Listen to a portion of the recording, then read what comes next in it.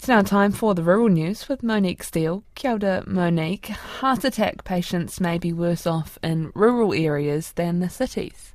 Kia ora, Charlotte. Yes, a new study published in the New Zealand Medical Journal today has found heart attack patients presenting at urban hospitals receive more timely care than those at rural or smaller urban hospitals. It concluded patients at the smaller centres faced delays in getting some vital tests done, like angiograms, or they weren't available at all. It also found Māori were adversely affected. Lead author Dr. Rory Miller says this leaves these patients worse off in the long term.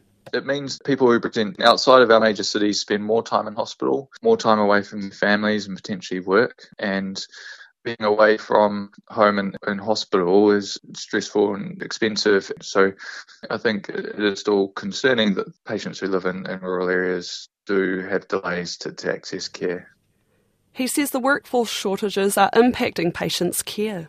It's about resources, so both human resource and physical resources. And I think it's largely reflective of that everyone is under a lot of pressure, and in particular the echosonographer workforce, so they're the people that actually do the echocardiograms, are very short throughout the country, and all of those resources are concentrated in our major cities. So having targeted resource and space so there's equitable access is really important. And I know there's moves and attempts to do that, but the reality is that they're not happening.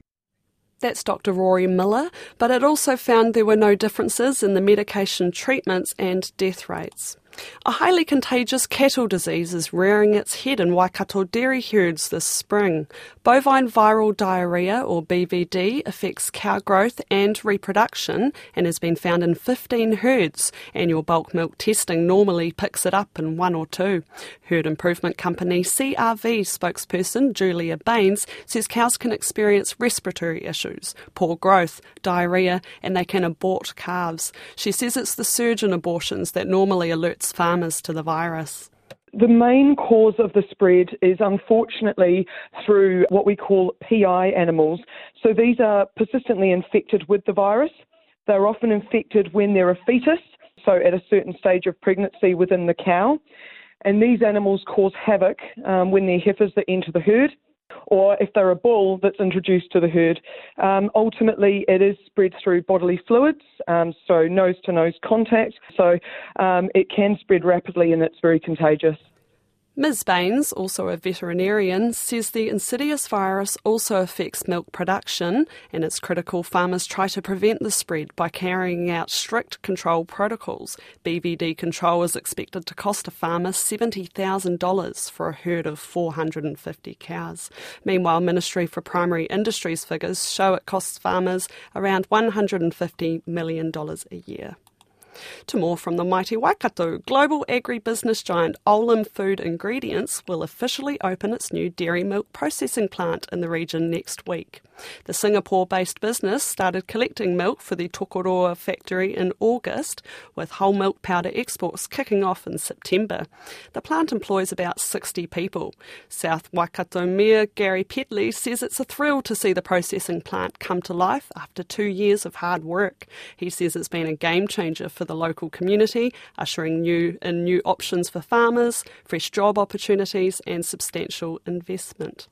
And for the latest from the sale yards, we're joined by Suze Bremner of Agri HQ. How's the backlog of livestock coming off Chatham Islands? That livestock ship from the Chathams has been working very hard to clear that backlog.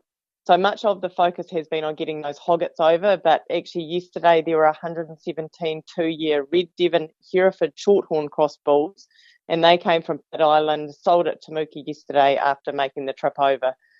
These are a popular annual consignment and most sold over the online bidding system. So the top cuts weighed 428 to 513 kilos and sold for $3.06 to $3.12 a kilo, while the lighter lines were 353 to 380 kilos and they reached $3.29 to $3.36 a kilo. And has it been busy at the other South Island yards? It has been busy, but in a different sort of way. The Prime Cattle and Heartland Bank Young Auctioneers competition was held at Canterbury Park on Tuesday, and that's in the build-up to their show week.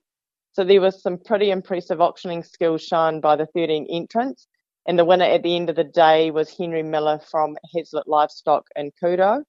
Second place was Alex Horn from PGG Rights in Canterbury, and third was Carl Chatham from Carfields in North Waikato.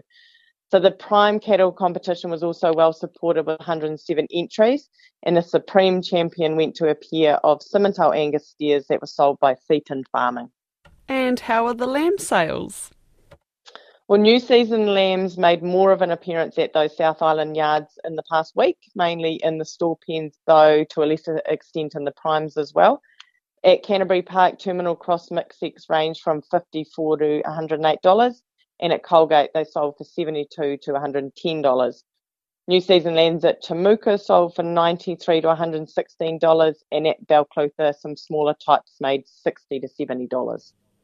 That's Suze Bremner of Agri HQ. An 89-year-old man who has planted and looked after a 10-hectare patch of native bush in South Canterbury for nearly 50 years says he's proud of his labour of love. After a large storm in 1975 downed a patch of mature trees, Temuka's Fraser Ross, a former field officer for Forest and Bird, set about restoring the area, planting seedlings he grew at home from local seed. I was told initially I'd never get trees to grow here because of the damage caused by rabbits and hares, and that proved to be the case. But you just don't walk away. You find a solution to that, and we found a solution by protecting each individual tree, and we're one of the first to use tree guards around individual trees. Stu Bowman, who farms sheep and beef around the native bush, says he's admired the years of hard work and passion, and the regeneration now is impressive. You can see even now with the plantings that Fraser's come outside the fence line and they're planting back towards, and that's the ultimate goal is, to have it the way it was 200 years ago, 300 years ago, however long ago. And you can hear more about this property on Country Life tonight and tomorrow morning after the news at 7. And that's the rural news for this week. Kia pai tō rā.